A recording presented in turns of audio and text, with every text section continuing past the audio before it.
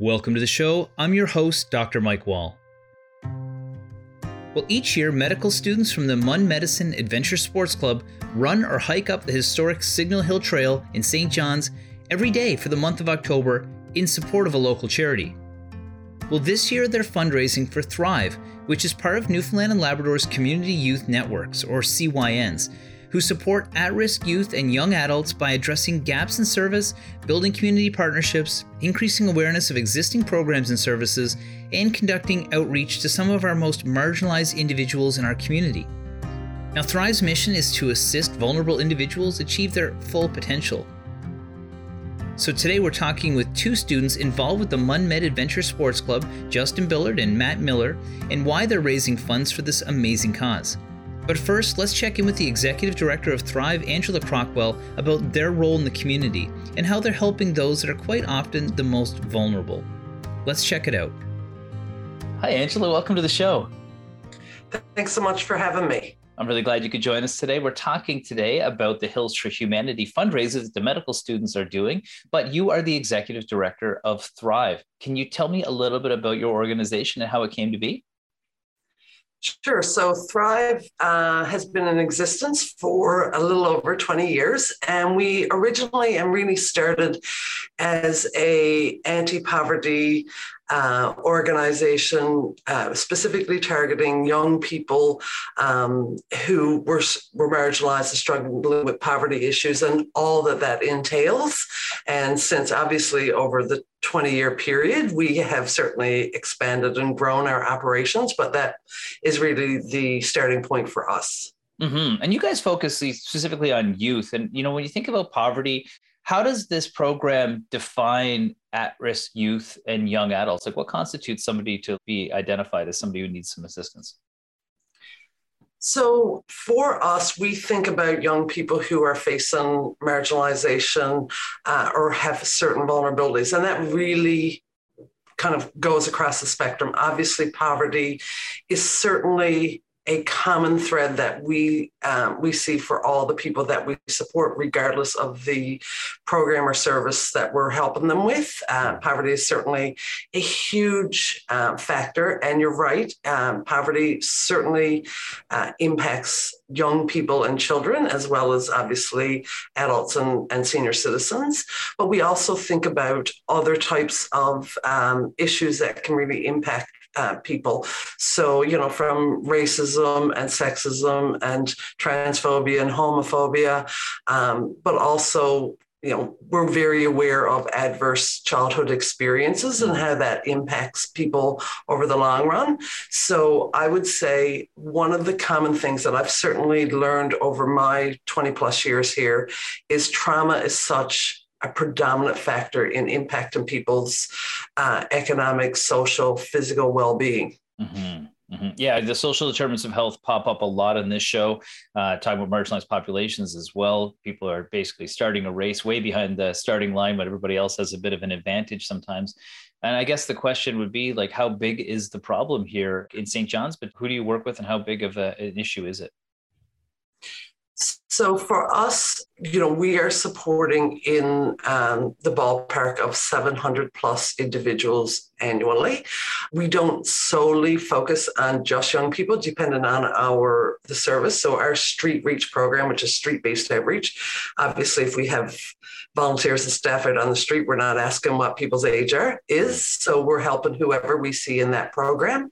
I know when we look at, like, statistically, in the last number of years, the poverty rates have actually decreased. And I think that's a direct result of some of the federal supports that we've seen through the pandemic. So I think it was like a slight little bit of a dip, but I think obviously as we come out of the pandemic and we see the impacts on housing and inflation and, you know, our power bills, I certainly expect those numbers to increase. And I'm quite concerned about how people are going to manage in the coming years, because I think there's real pressures on people. Mm-hmm. And that's right. So, okay. So we're hitting on some of the major underlying factors here. We've mentioned, you know, that the cost of living is going to be one, that marginalized populations are one, that people that may be discriminated against, other things. You know, what are some of these underlying factors that lead specifically to the people that are coming in through your doors? Like, if you were to say, if somebody's listening and say, okay, I'm having challenges, who could walk through your doors as somebody could get some help? So for us, we really do serve a very broad population, and obviously targeting young people through to adulthood who are struggling with. So the most common issues that people are reaching out to our organization specifically for is education services and supports, housing and homelessness. We also see, the number one issue that people are dealing with consistently, and it almost never changes year over year, is mental health and substance use. But physical health is actually always pretty close to our top 5 as well. And then there's the byproduct of those experiences: food insecurity, lack of access to transportation. So when people are really challenged by those issues, we have some really creative programs and services and staff that we can link to try to help people address those. Mm-hmm. Yeah, when I think about the number of people, you say there's over 700 people you deal with, that's a significant chunk of our population. You've got educational resources, which you mentioned. Is this geared to help supplement the fact that some people may have limited access to education, or are you teaching them specific skills that they can't gain through the formal education system? So our education program was developed as a direct response to what we've seen as a clear gap in service. And so it's specifically for young people who weren't successful in the mainstream school system, who had left that system and really still wanted to pursue their education. So we're probably the only one that I'm aware of that does foundational literacy and numeracy for young people.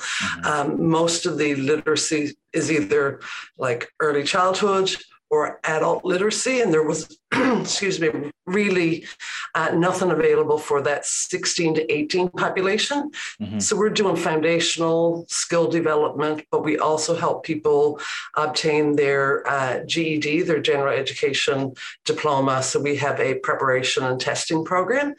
And I will say that education piece is not just solely about, again, obviously helping people develop the skills, but it really is also about helping people regain self-confidence and understand that even if people weren't successful in the mainstream school system, it doesn't mean they're not bright enough to go on and get their GED and go on to post-secondary and gain employment. So I always feel like our education program can really be a game changer for people. And when you talk about things like substance abuse and mental health challenges and starting to break through some of these invisible barriers that hold people back, what other programs specifically are you helping people with? So we have a street reach program, and that offers both drop-in services daily. We also are out on the streets on a regular basis, particularly in the downtown core, connecting people with at street level. And we have a number of staff assigned to be what a lot of people would refer to as like case managers. We call them support coordinators. For people who are really struggling with complex issues, we can match somebody to a specific staff person, and then they'll help them navigate really what it is that they feel that they need in those moments in time, whether it's housing, whether it is addressing mental health or substance use.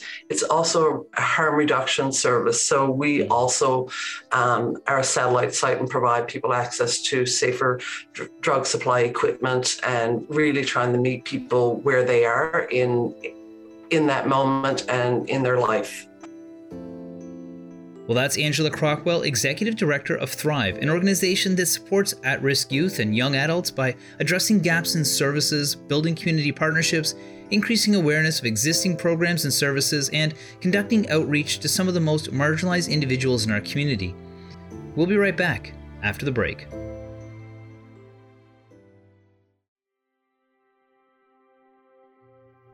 Welcome back. We're here with Angela Crockwell, the Executive Director of Thrive, and learning about the amazing work they do in our community, including education programming, street reach, housing, and other vital services that benefit some of the most vulnerable members of our population.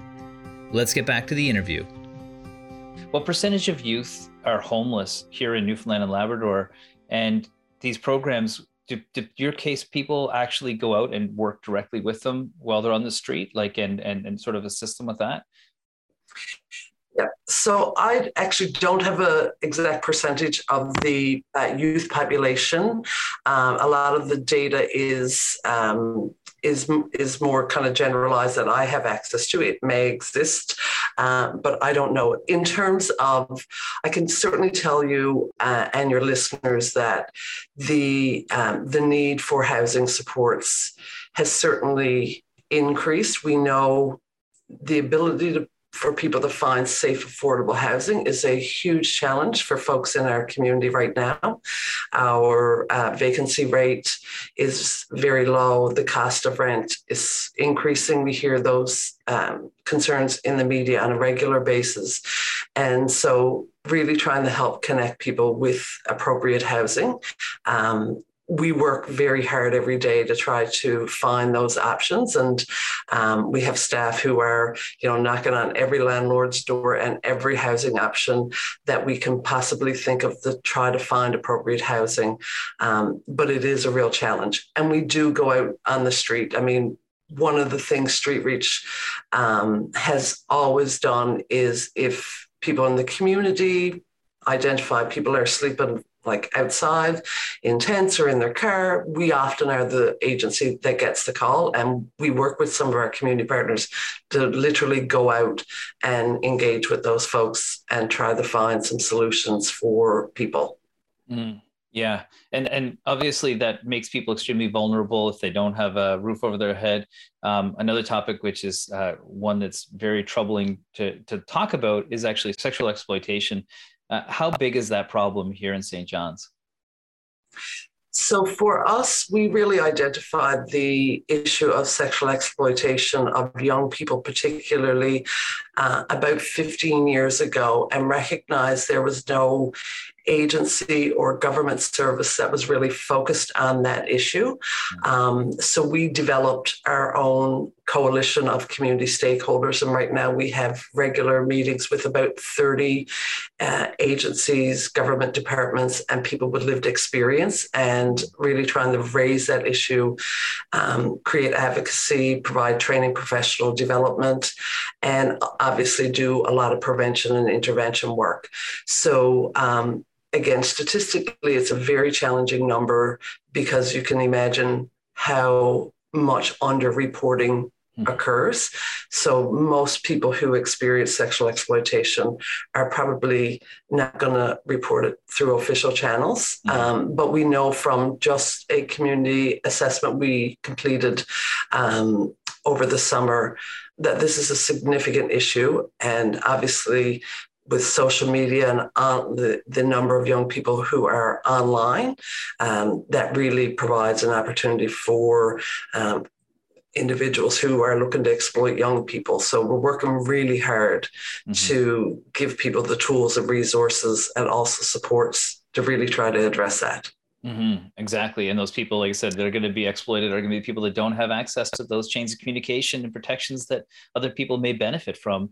If somebody is listening and they're personally experiencing these challenge, or they know somebody and they want to get them help, how can they connect with you guys? So people can, contact our office through email. You can get all of the staff contact information on our website, which is www.thrivecyn, as in Nancy.ca. Our phone numbers are there as well. And so we encourage people, particularly around the issue of sexual exploitation or sex trafficking, reach out to us. We do have some programs and services, but we also have on our website, under our Casey banner, a lot of resources. There's training for young people. There's resources for parents. There's resources for professionals who are working with young people. So we certainly are always working very diligently to give people good information and access to resources. Yeah, that's important. And your work requires obviously support and funding and things like fundraisers that are occurring right now with the medical students at Memorial. If somebody is looking at a way to be able to contribute, support, volunteer, help out, how can they do that? So obviously, donation of financial resources is always beneficial, and it allows us to be able to put the money where we need it most. And people can, again, go on to our website and donate directly there. We also have, for people who, don't have the resources to do monetary donations, we're always looking for outerwear. Right now, we have a real need for, if anybody has particularly like adult men's and women's like winter coats, footwear, we are always in desperate need for those items. And we also have had some great community partners who organize personal care drives, like at their work or at their church or in different spaces. And again, when we think about people who are really struggling to feed themselves or to pay their rent, the cost of those basic personal care items like shampoo, soap, deodorant, razors are very expensive. And so we always try to have access to those resources to be able to provide people to help ease those financial pressures. So that's another great way that the community can certainly support us as well. That's right. Especially a time of need coming up, the holidays approaching. It becomes an expensive time of year. It becomes a cold time of year, particularly people that are homeless. We had initially met actually through one of the corporations in town that was doing work with you guys. So for people that are listening that have an organization that are looking at supporting a needy cause, this is one that definitely helps our communities on the deepest level. But is there any last thoughts you want to leave our listeners with before we go about just, the magnitude of the problem or what can be done out there to help solve it?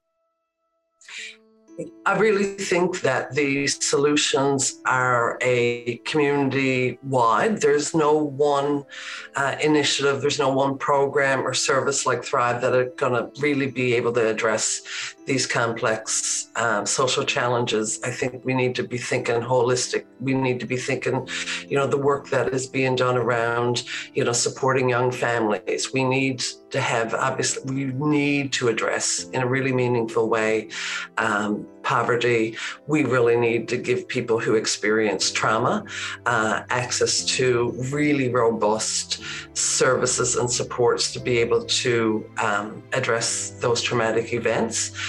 So it's a community-wide, and I would say to your listeners who are thinking, what can I do? I always think, again, be kind to people and don't judge people. We have not walked in other people's shoes, and so we often may not understand how people end up where they are, but it's really important for us to always have compassion for folks because we haven't walked in their shoes, and so we don't know. Yeah, that's right. That's great advice. Well, thank you so much for joining me today, and thank you for all your hard work and the work the organization does. It was great to hear from you today. So thanks for joining us. Thanks for having me. That was Angela Crockwell, the Executive Director of Thrive. When we come back, we'll talk with two medical students, Justin Billard and Matt Miller, who are co-organizers of the MUN Medicine Adventure Sports Club. Each day this month, medical students and their friends have been running or hiking up the historic Signal Hill Trail in St. John's in support of a local charity, and this year, it's Thrive. We'll be right back after the break. Welcome back. We're here with Justin Billard and Matt Miller, who are medical students at Memorial University and co-organizers of the MUN Medicine Adventure Sports Club. Each day this month, the medical students, their friends, and sometimes their middle-aged professors have been running or hiking up the historic Signal Hill Trail here in St. John's in support of a local charity. Let's listen into my chat with Justin and Matt on why the club chose Thrive this year. Hi, Justin. Hi, Matt. Welcome to the show. Hi, Dr. Well. Thanks. Thanks for having us. Happy to have you guys. It was great. I got to learn more about what you guys have been up to recently when you invited me to go on a little bit of a hike, which was for a good cause, which we're going to chat about today. Matt, maybe you can start off by telling me what you're involved with the MUN Medicine Adventure Sports Club at the university. Yeah, for sure. The MUN Med Adventure Sports Club is kind of a new interest group that we have under the Medical Society.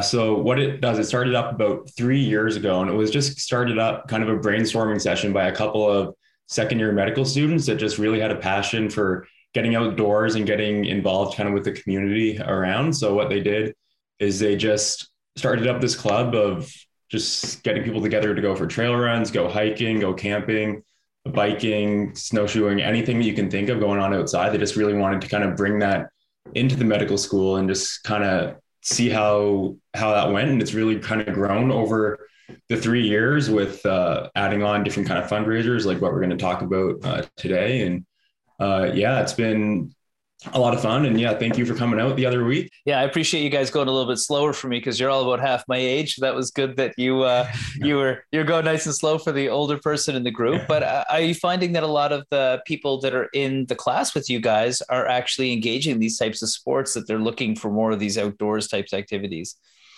Yeah, I think that's one of the big benefits of being in St. John's is we have such a great kind of access to things to do outdoors. So like everyone seems to have some kind of interest in being outside, whether it's hiking or running. We kind of try to put on a variety of activities that are kind of more accessible to a lot of people. And we've been really impressed with just how this month has been going with people coming out. We've been having great turnouts. We've been up to like 21 people coming out for hikes. So there's definitely a big uptake. And I think people are just looking for excuses and reasons to get outside and go for hikes and kind of get to enjoy the nice weather and the nice trails that we have around. Yeah. Yeah. And we have had amazing weather this year, and you guys do spend a lot of time inside studying. Justin, tell me a little bit about the Hills for Humanity fundraiser and why you guys decided to do that. Yeah, I'd be happy to. So Hills for Humanity basically is a fundraiser that started, a couple of years ago. The first was November 2020, and it was kind of created in a way to engage with the community and increase public awareness on local health needs. And it was also a bit of one of those things that came out of the pandemic in a way to encourage students to still have that outlet to interact with each other and the community in a safe way while giving back. So it involves students, it previously was in November. This year it's October, but for the whole month, we're running and hiking up Signal Hill early mornings, in the evenings, just to accommodate with our schedules, and just looking at a way to, promote, students getting out there, being active, while also supporting a community organization that we found, could be impactful and, is doing a lot of good work. And this year, we're raising funds to support Thrive St. John's, who, support at-risk youth and young adults by addressing gaps in services, building community partnerships, and increasing awareness of existing programs and services. And they do a lot of outreach to, some of the most marginalized people in our community. And this year, when we reached out to them, they're struggling with the rising food costs. And, they have a meal and snack program that their budget won't last until the end of the year. So we're hoping that by raising these funds, we'll be able to help them, continue offering the services that they currently do and, contribute to that work. Mm-hmm. Yeah, they're an amazing organization for some of the most vulnerable people in our communities and people that can really benefit from this kind of effort that you guys have. Matt, why did you think this was an important initiative to support? Yeah, so we kind of had a bit of a brainstorming session just at the end of September there, just to kind of try to find an organization that we knew one could really use the bit of help and money that we'd be able to raise while also kind of having the resources to put it to the best use. Mm-hmm. And we had some people in class who have previously volunteered with Thrive, and they really kind of knew that the organization what was in need, especially, like what Justin said with the rising food costs. And we kind of knew that we wanted to go for something a little bit more of like an upstream approach to addressing some healthcare needs. And with the need for the food, we really thought that was a good way to do that, because people need good and healthy food in order to accomplish anything in their day-to-day life. So we thought that was a really good way that whatever amount of funds that we'd be able to raise, we knew would be going to an area that could make kind of the most use of what we were able to provide. So I think that because kind of the biggest push to us, and having good meal in front of you, and just knowing that we'd be able to kind of help continue that program, I think that was important. Yeah, it's very valuable. And you said the key word right there, the social determinants of health, something that's popped up in the Health Accord. Justin, do you have anything you want to add to that?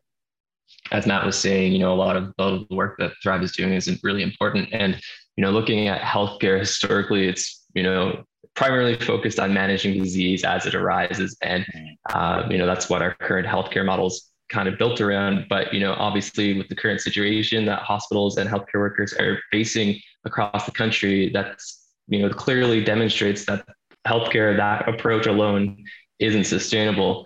And, in our medical curriculum and in society as a whole, there's a growing awareness and emphasis on social determinants that influence health, such as income, education, housing, food security, race, culture, and more. And, our program has been emphasizing the importance of understanding and addressing how these social determinants have an upstream impact on communities, disproportionately affecting those who have lower socioeconomic status, that leading to lower educational achievement, food insecurity, poorer health outcomes. And so, as we expand how we look at health and other ways to promote health and well-being of communities, we thought it'd be important to support a local organization that's currently working to address some of these determinants. And Thrive has some great initiatives that look to support at-risk youths and, targeting these determinants such as education and food security. They have they offer a training and GED testing program, their meal and snack program, and they have community outreach that provides food, personal care items, clothing, footwear, and support to housing and safe drug equipment resources. And so, we thought this was a perfect opportunity to kind of demonstrate, how we as future healthcare workers can play a good role in supporting the work to address these social determinants. And with the current state of the healthcare system, it's going to require more than just additional resources and funding. We're going to need more strategic and impactful initiatives like these that go beyond healthcare in the long term. That's right. That's right. And you think about the young people that they're helping, maybe similar in age to some of the people that are helping raise these monies, because there's different opportunities that exist for people. And by helping people at a young age, you maybe be able to break some of those cycles and those challenges that they may face the rest of their life and circumvent that. So I definitely see the value in the work that Thrive has been doing. So, so far, you guys have had a really successful foray into fundraising. How much money have you guys raised so far? Yeah, so as of right now, we're just over $2,500, which has been absolutely great. We've surpassed the past 2 years, and we're really excited about the contributions that's going to be able to make. And like we're raising money until the end of the month, until November 1st. So we still got 13 days to go. So there's still plenty of time to even up that ante. So it's really exciting. And yeah, I'm just excited to see how that goes. That's right. And we're going to be sure to post on social media a link for that for anybody that wants to. That'll be in our link tree on our Instagram account, so people can go and find that link to support you guys and what you've been doing. So people still have time to support that. Is there a place that they can go, that's sort of a central location, to make a donation, or do they go directly to Hills for Humanity, Thrive? How do they do that, Justin? Yeah, so we have a fundraiser page set up on canadahelps.org. So anyone can search MUN Medicine, Hills for Humanity 2022, and that should show up on Google searches. But I believe they can also find it by going to tinyurl.com/MUNMedH4H to make a donation and show some support. That's Justin Billard and Matt Miller, who are medical students at Memorial University and co-organizers of the MUN Medicine Adventure Sports Club. Each day this month, medical students have been climbing up the historic Signal Hill Trail in St. John's in support of Thrive. We'll be right back after the break. Welcome back. We're here with Justin Billard and Matt Miller, who are medical students at Memorial University and co-organizers of the MUN Medicine Adventure Sports Club. Each day this month, medical students have been climbing up the historic Signal Hill Trail in St. John's in support of Thrive. Let's listen into my chat with Justin and Matt on why the club chose Thrive this year. We now have an opportunity. I'm chatting to two future physicians that are now emerging through the medical school and learning as you go. And I'm curious to pick your brains about how important some of the activities that you're doing are. And so the people listening can sort of get that perspective as well. How important are the things like lifestyle? Because obviously you guys are doing a lot of good by doing this fundraiser, but you're also doing something good for yourselves and for everybody in your class that's getting out and getting the activity. Matt, maybe you should start with that one and sort of say, how does lifestyle impact you and how important do you think it is for our health? Yeah, for sure. I've definitely been doing a lot of kind of reflecting on that this past month, because there's some days that maybe it's not easy to get up at 6:30 a.m. and go run Signal Hill, but you kind of get thinking that my day is going to be completely busy of being in class and studying. So it's kind of, there is a huge benefit of getting outside, going for a run, seeing that sunset. Like it goes a long way to your mental health and just how you feel for the rest of your day.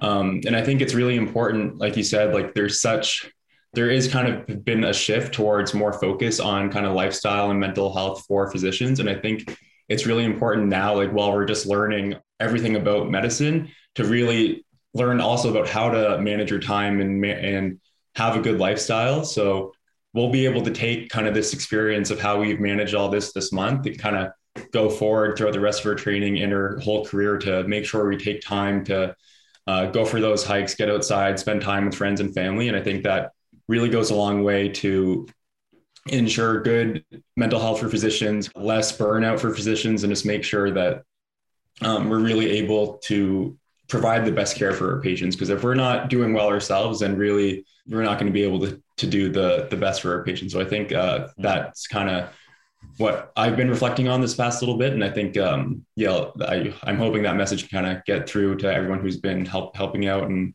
coming out for hikes and walks. That's right. I think people forget sometimes that, physicians are humans as well, and they have to have their own struggles. And you guys in particular as med students have very busy schedules as you're trying to learn all about medicine, which is a huge curriculum. Justin, what about yourself? How does lifestyle play a role in sort of your self-care? I think I would agree with Matt.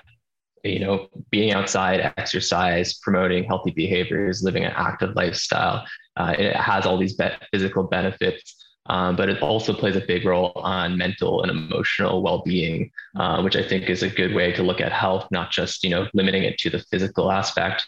And, I think for me, exercise really helps with my ability to manage stress, to reduce anxiety, improve sleep, and, boost my overall mood, especially, when we're outside. And, looking at, again, the burden that we're seeing on healthcare professionals and the levels of burnout across the board, I think as a medical learner, someone who's going to be facing some of the same challenges, it's important to develop early and a set of tools that we can employ to ensure that we're able to handle those stressors when we face them and can continue providing optimal care as needed. And, recognizing that there are a lot of barriers that allow patients to make lifestyle modifications, such as, changing exercise and nutrition. It'll be easier to communicate and demonstrate the importance of these things and build better patient relationships by kind of employing them yourselves and, practicing what you preach. I love that. I was actually going to make that exact point to you guys, just about, understanding it from your own perspective and having a better understanding of what's feasible for people because you have some background in that. Are you guys actually surprised, or are you seeing more of a shift towards an education on the preventative side of things in medicine? I think there's definitely little ways to go on that front, just because there is still a kind of a lack of research and knowledge on what prevention can look like, because it isn't as quick as maybe prescribing a medication and seeing a change in a couple of weeks. It's really kind of the long term. So I think it's important we kind of start paying attention to that now, so we can, in years down the road, we can see what a huge benefit that would be. And I think it's important to realize the other benefits of kind of preventative medicine in terms of it being like financially beneficial as well. And we can kind of maybe save aspects of our healthcare system by maybe taking more of a preventative approach. But I think we're going to be the healthcare leaders of the future. So I think if we can take on this kind of outlook now and kind of pass that along to our colleagues, I think it would go a long way. I have to agree with that. When I look at some of the healthcare challenges we have in our province, many of those are lifestyle related. We have high rates of diabetes and blood pressure and cardiovascular disease and obesity that can lead to some chronic illness as well. And that sort of health literacy is important. Justin, do you think that health literacy is one of the challenges that we're facing in a population that may not understand what proper eating is and nutrition when it comes to taking some of those steps when it comes to improving their lifestyle? Definitely. I think, when people think of healthcare, they think medicine, they think pharmaceuticals, those are the easiest things to change. Health literacy is something that could definitely be improved, educating people on the benefits, these healthy behaviors.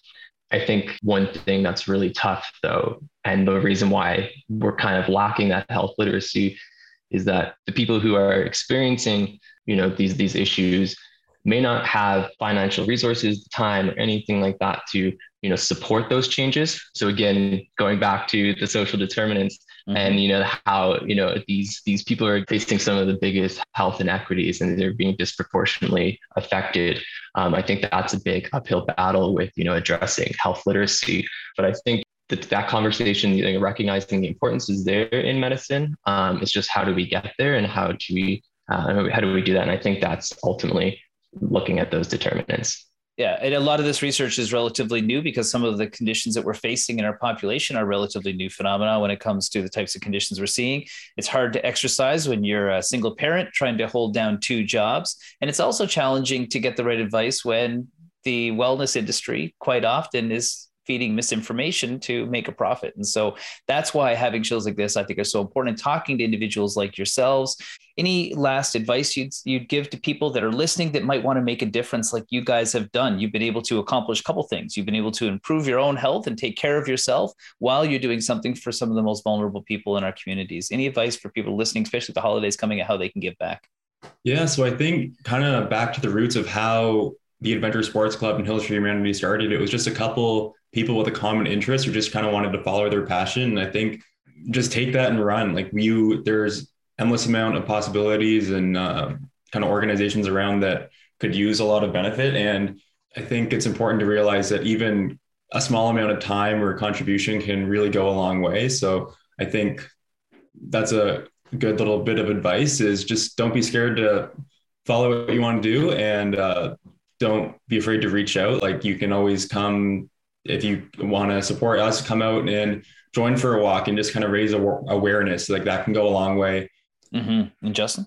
Yeah, I think, I'd encourage people to, read into more about the social determinants of health, read into healthy, active lifestyles, and, changes that they can make to, improve their quality of life. And I think the most important thing is to remind people that, you don't have to go run Signal Hill every day. You don't have to hike it every day. You don't have to do it all at once. It's all incremental. It's all incremental change. And I think, set yourself some, smart, realistic and achievable goals, and work your way up, and just making some slight changes and working towards that overall goal. I think that's really important. So don't be hard on yourself, and, just keep going.